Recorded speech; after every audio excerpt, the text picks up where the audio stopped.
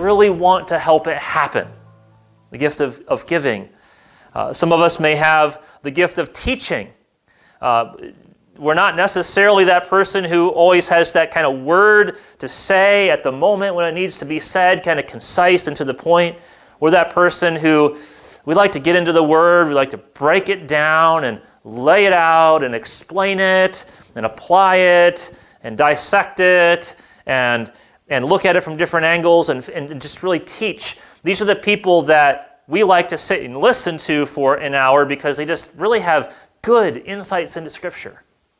These different gifts and abilities that we have. Some have administration abilities, where we have the ability to say, you know, this is not working very well. This program is not working. This service is like out of sync. What can we do? And you're that person who can look at something and make it more organized, make it make more sense, get people more involved better, draw people in and put it together in a better version.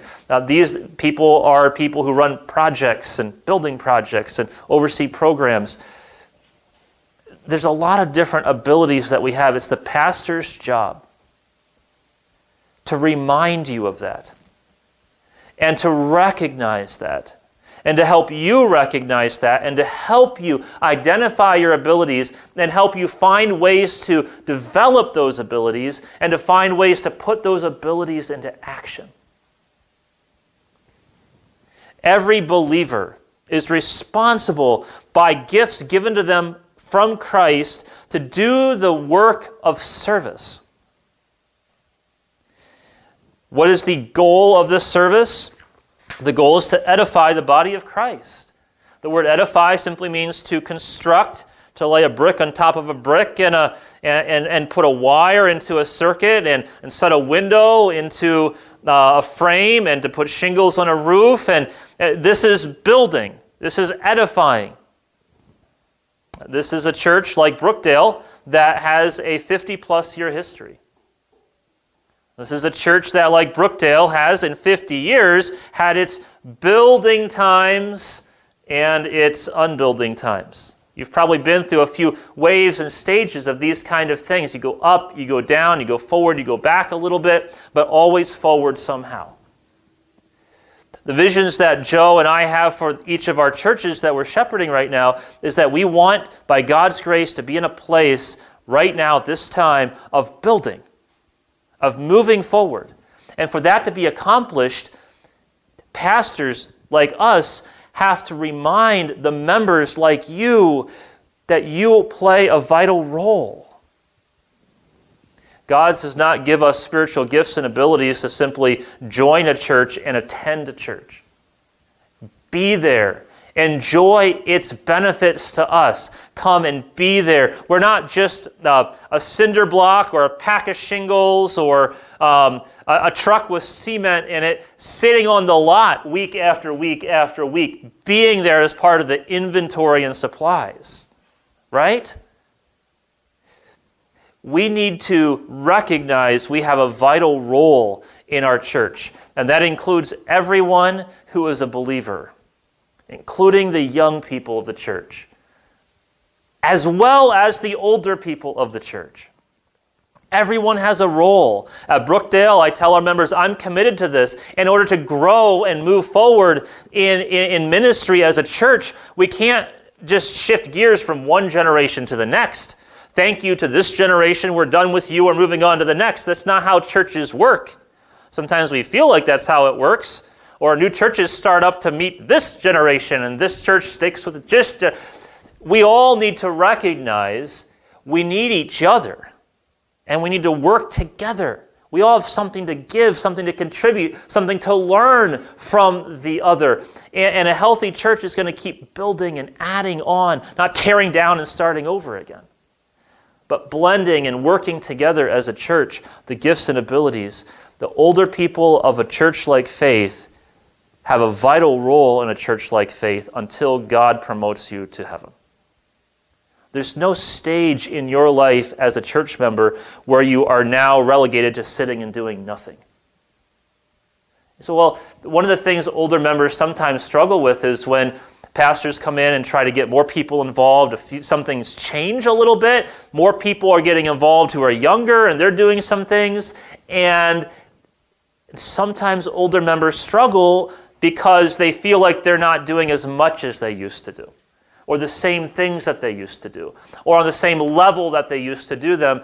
But they should rejoice in that, because what they have done is they've reached a point in their life and ministry where they've brought through their ministry in part to a place where it's not depending on them as much. That's a good thing.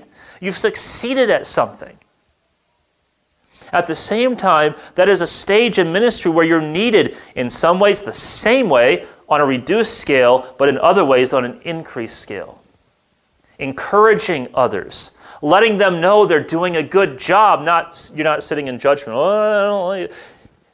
No, good idea. I didn't think of that. That's really good. Encourage, work together. At the end of a church service, pastors love to see people of different generations and stages and backgrounds in their church mixing and mingling with each other.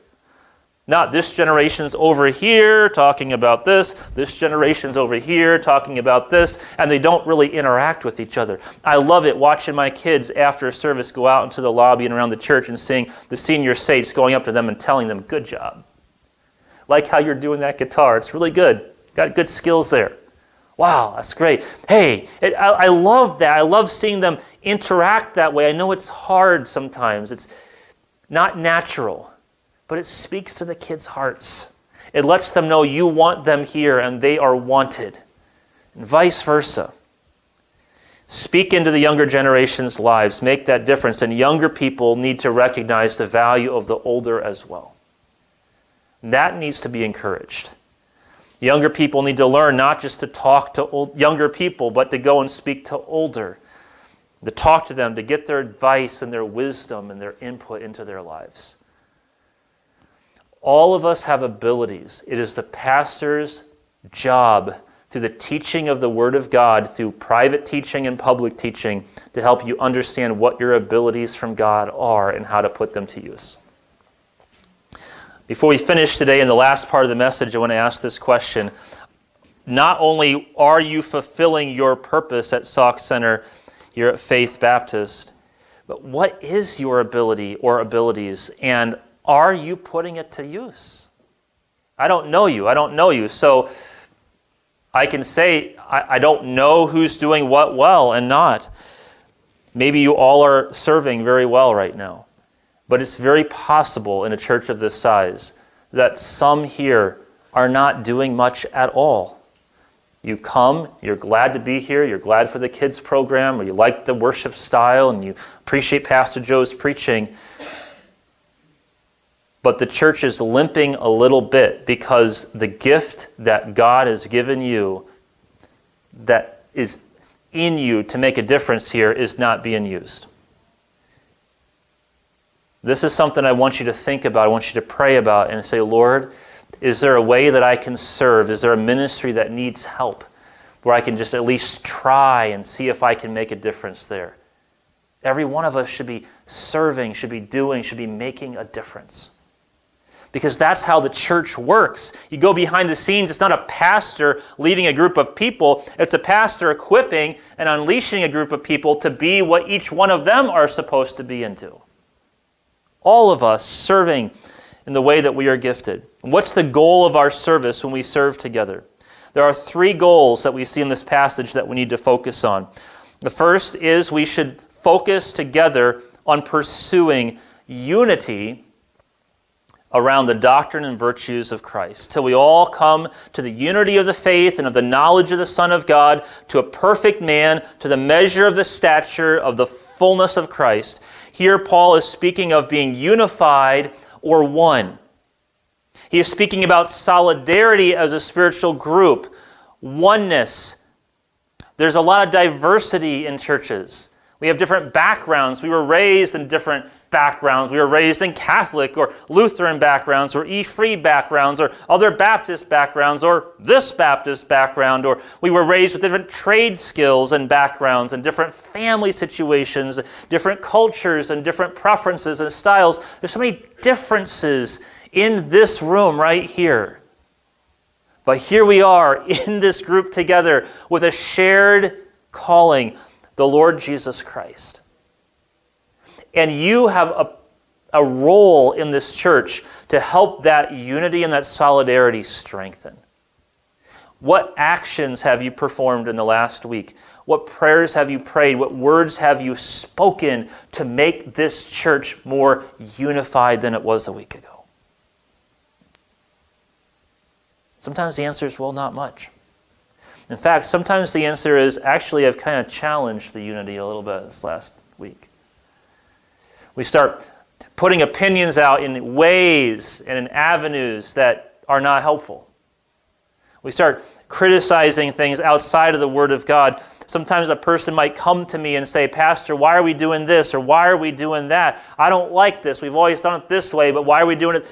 And my answer is, where does the Bible speak about that? That's my question, because we are a church that believes in biblical authority. We follow the authority of the Word of God. Show me where that is a biblical concern. Show me the verse. Show me the passage. Show me the teaching of Jesus Christ. You show that to me, I will take your thoughts seriously, and I will change my mind if I need to.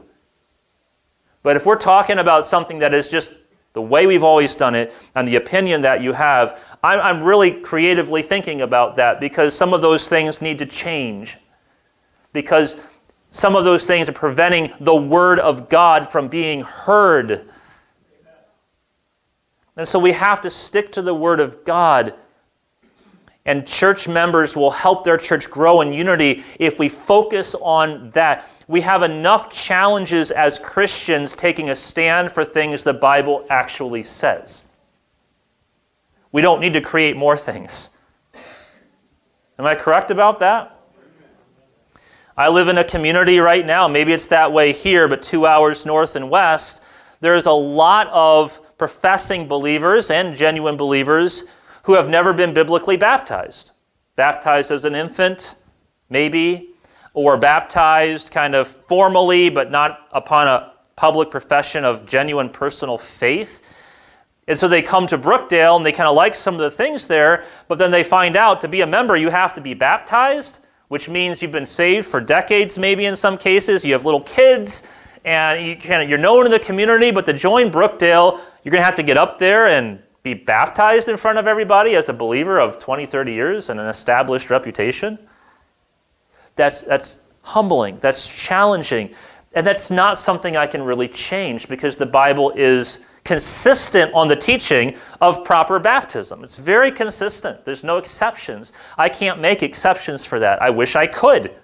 So you wish you could. Yes, I'm all about creating unity wherever I can, but I can't when Christ says I can't. It's just an example. We could talk about morality. We could talk about gender. We can talk about clear teachings of biblical rules of manhood and womanhood and things in Scripture that are clear.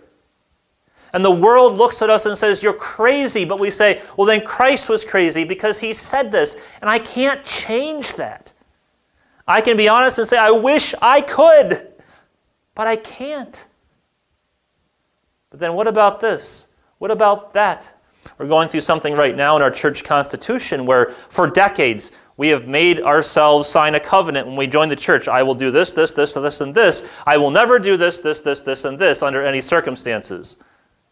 But a couple of those I will nevers are extra careful applications of something that is more careful than the Bible actually teaches.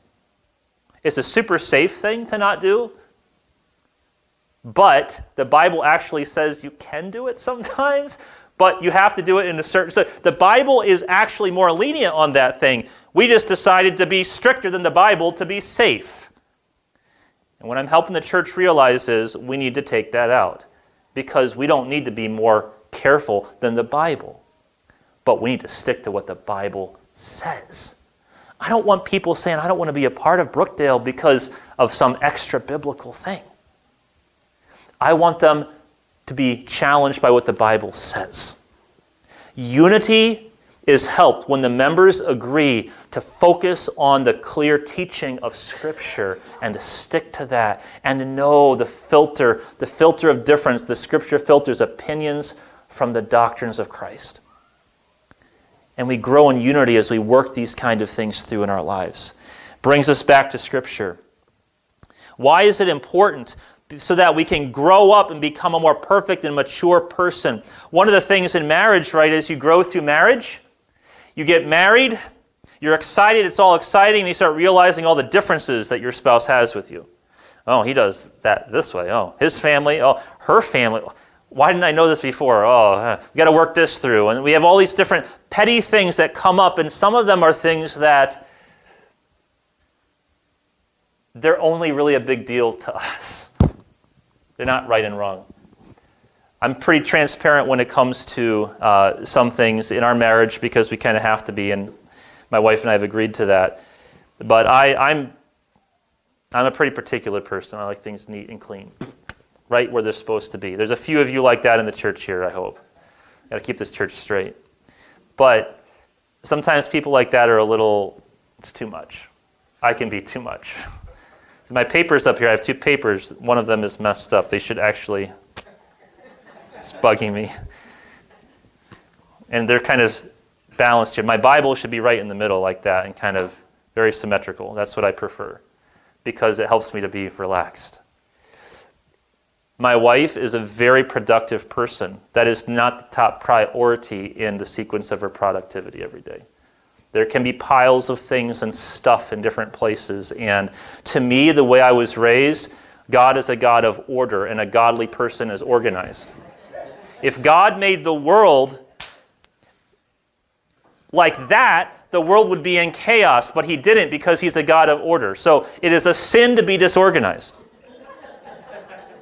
I have preached that before I got married. And I had 6 kids, yes. I tell you what, after just about 15 years of marriage and 6 kids and pastoring now for years, I still like things organized. But I've learned to walk through a house, to sit down in my bed, and not to see half of that anymore. Because the longer I go in life, the more I'm learning, I'm becoming more mature, right? A more perfect person. I'm learning what actually matters. And having symmetrical stacks of paper and books on a desk is not a high priority to God when it comes to parenting and pastoring a marriage, is it? Here's the thought. The thought is this. Pastors need to help people in the church recognize this. To grow as a church, you need to grow in unity. To grow in a unity, you have to grow in kind of simplifying what actually matters so you can focus on that and come together with greater solidarity and effectiveness for Christ. Right? It's a challenge. We're all petty. We're all problematic. We have opinions. All of us do, and pastors know this way too well. But it's our job to challenge you to stop and to be unified for Christ. Secondly, we should protect each other from disturbing and deceptive teachings, that we no longer be children tossed to and fro, carried about with every wind of doctrine by the trickery of men and the cunning craftiness of deceitful plotting. Here, what Paul is simply teaching is that it is not just the pastor's job, but all of our jobs to make sure that we're not listening to false doctrine. That means we spend a lot of time together, the teachers, the exhorters, the servers. Sometimes we think it's just the teaching or the exhortation that keeps us away from false doctrine. I'm going to challenge you on this. Do you know the gift of mercy can keep you away from false doctrine? The gift of service can keep you away from false doctrine? How is that? Here's how it is. And organization, administration can. If you're a part of a church that has really excellent teaching, but the people of the church in general are not very loving, forgiving, hospitable, and so on. The members of that church will be more susceptible to false teaching. Some false teaching and some legalistic churches are very organized. You say, well, our church is not very organized. Where's the administrators? That's a good question, right? They need to be active, because if you're not in an orderly place to some degree, right, you're going to find another place that does things like this. And you might gravitate then, because of that, to a more legalistic place. Or you may be in a church that's got good teaching, but there's not a lot of mercy being exhibited from people. Mercy is not valued, it's not cultivated, it's not encouraged. And so you get worn down, you get beaten down, and you go somewhere else where, oh, we love you, it doesn't matter. The Bible, oh, that's not a big deal. And you go somewhere where it doesn't really matter anymore, and it kind of alleviates that, right? No, all the gifts, service. I want to go to a place where people have each other's back and they're taking care of each other. They're serving. They're active in service, not just teaching. A church needs to be healthy and whole and complete on all levels. Otherwise, people will become susceptible to false teaching that seems to have it better over there. So this is why it's important for all gifts to be functioning, because all gifts functioning is greater spiritual health, which is a greater deterrent from false teaching. And then finally, we should build a loving, supportive community, speaking the truth in love, growing up in all things into Him who is the head, from whom the whole body, every member doing its part, causes growth. We should build a loving and supportive community together. In the book of Ephesians, love is mentioned a lot. In fact, love is mentioned 14 times in 19 verses in this entire letter. With all lowliness, gentleness, long-suffering, bearing with one another in love, Ephesians 4:2. Walk in love, as Christ also has loved us and given Himself for us, Ephesians 5:2. Christ Himself emphasized that with His own disciples. For time, I won't take the time to look at those verses today, but how frequently did Christ tell His people to love one another? This is my command, that you love one another. I pray that they will love one another, He said to the Father, and be one as you and I are one. Sometimes in churches, we're more interested in expressing our own ideas than we are in bringing about genuine biblical spiritual unity. As a church, if we don't each participate, this is the last slide, the last statement of this message today. If we are not all participating in our gifts and abilities and allowing our pastors to help us with this, then our church will be handicapped and it will not work the way it was designed to work. How does a church work? By pastors equipping the members to recognize their spiritual abilities, to get active with their spiritual abilities, every member, so that you are pursuing unity around the doctrine and virtues of Christ, protecting each other from deceptive false teachings, and developing a supportive, loving community. Wouldn't that be great if that's what Faith Baptist was known for? A church where the pastors prepare the members, every one of them, all generations, to serve together. That this is a church that is growing in unity, in doctrine, and in love. A church that's hard to leave because you're one.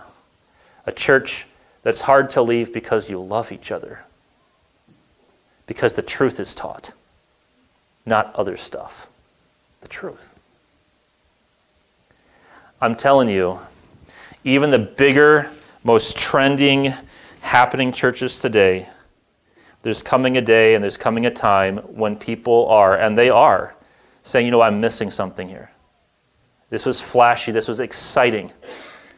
They had a great youth group. But now I'm wondering, we're missing some things. Why is the preaching turning into TED Talks and not preaching the Word of God? We have these great big professional events, but where's the love? Where's the supportive community? That's where a church like Faith can step up and say, that's what we're doing. And one by one, people realize what's happening here is genuine, it's authentic, it's real. And right now in our world, an appetite for that is percolating. It's growing. I think you're in a very good place to meet that need as it comes up. Don't quit. Let Pastor Joe equip you.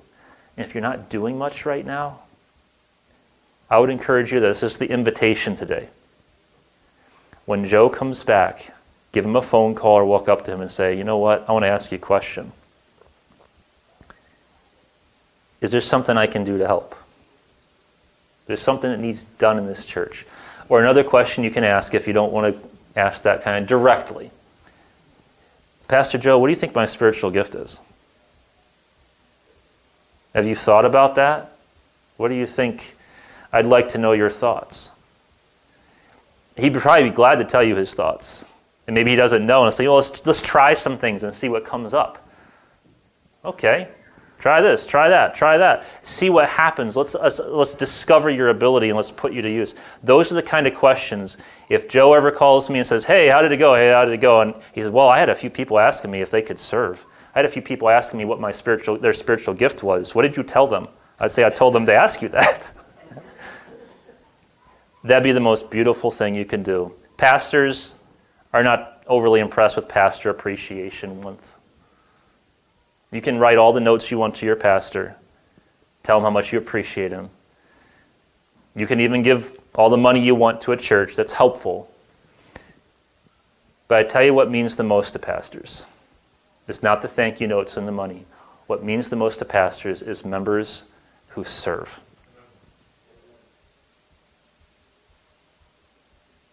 Are you serving the way God wants you to make this church work? Let's pray. Heavenly Father, thank you for sending Christ into the world to die, to raise again, to ascend, to rule and to reign, and to give us abilities from the throne of heaven. Thank you for giving gifts and abilities to the members of this church that I've gotten to meet today. I pray that those gifts and abilities, Lord, would be unleashed in a greater way in the weeks and months ahead. I pray that those who are not serving much or at all would take the step of asking their pastor, how can I serve? What can I do to make a difference, to put a brick on this church spiritually? And if there's those here wondering, what is their gift and ability that you've given to them? May they approach their pastor and ask him for some guidance and some words of thought along that line, that he would be able to help them identify what that is so they can get involved and make a maximum impact for Christ. May their gifts not gather dust. I pray that people from every generation in this church would realize their place in this church, that no one would feel left out, that everyone would get involved. I pray the older would encourage the younger would respect the older, that all would work together for Christ. If there's anyone here today that is not a believer or does not have a genuine Bible-teaching, supportive, loving church family, may today be the day that they make the choice to trust in Christ or to figure out how to become a part of this church. Give Pastor Joe and I safety as we travel back to our families and our churches today, and may this church and Brookdale as well be examples of growing, thriving, Bible-focused, Christ-centered churches in the years ahead. May we encourage each other and realize there's at least one other church out there doing that. And may we have each other's back through thick and thin. In your name we pray. Amen.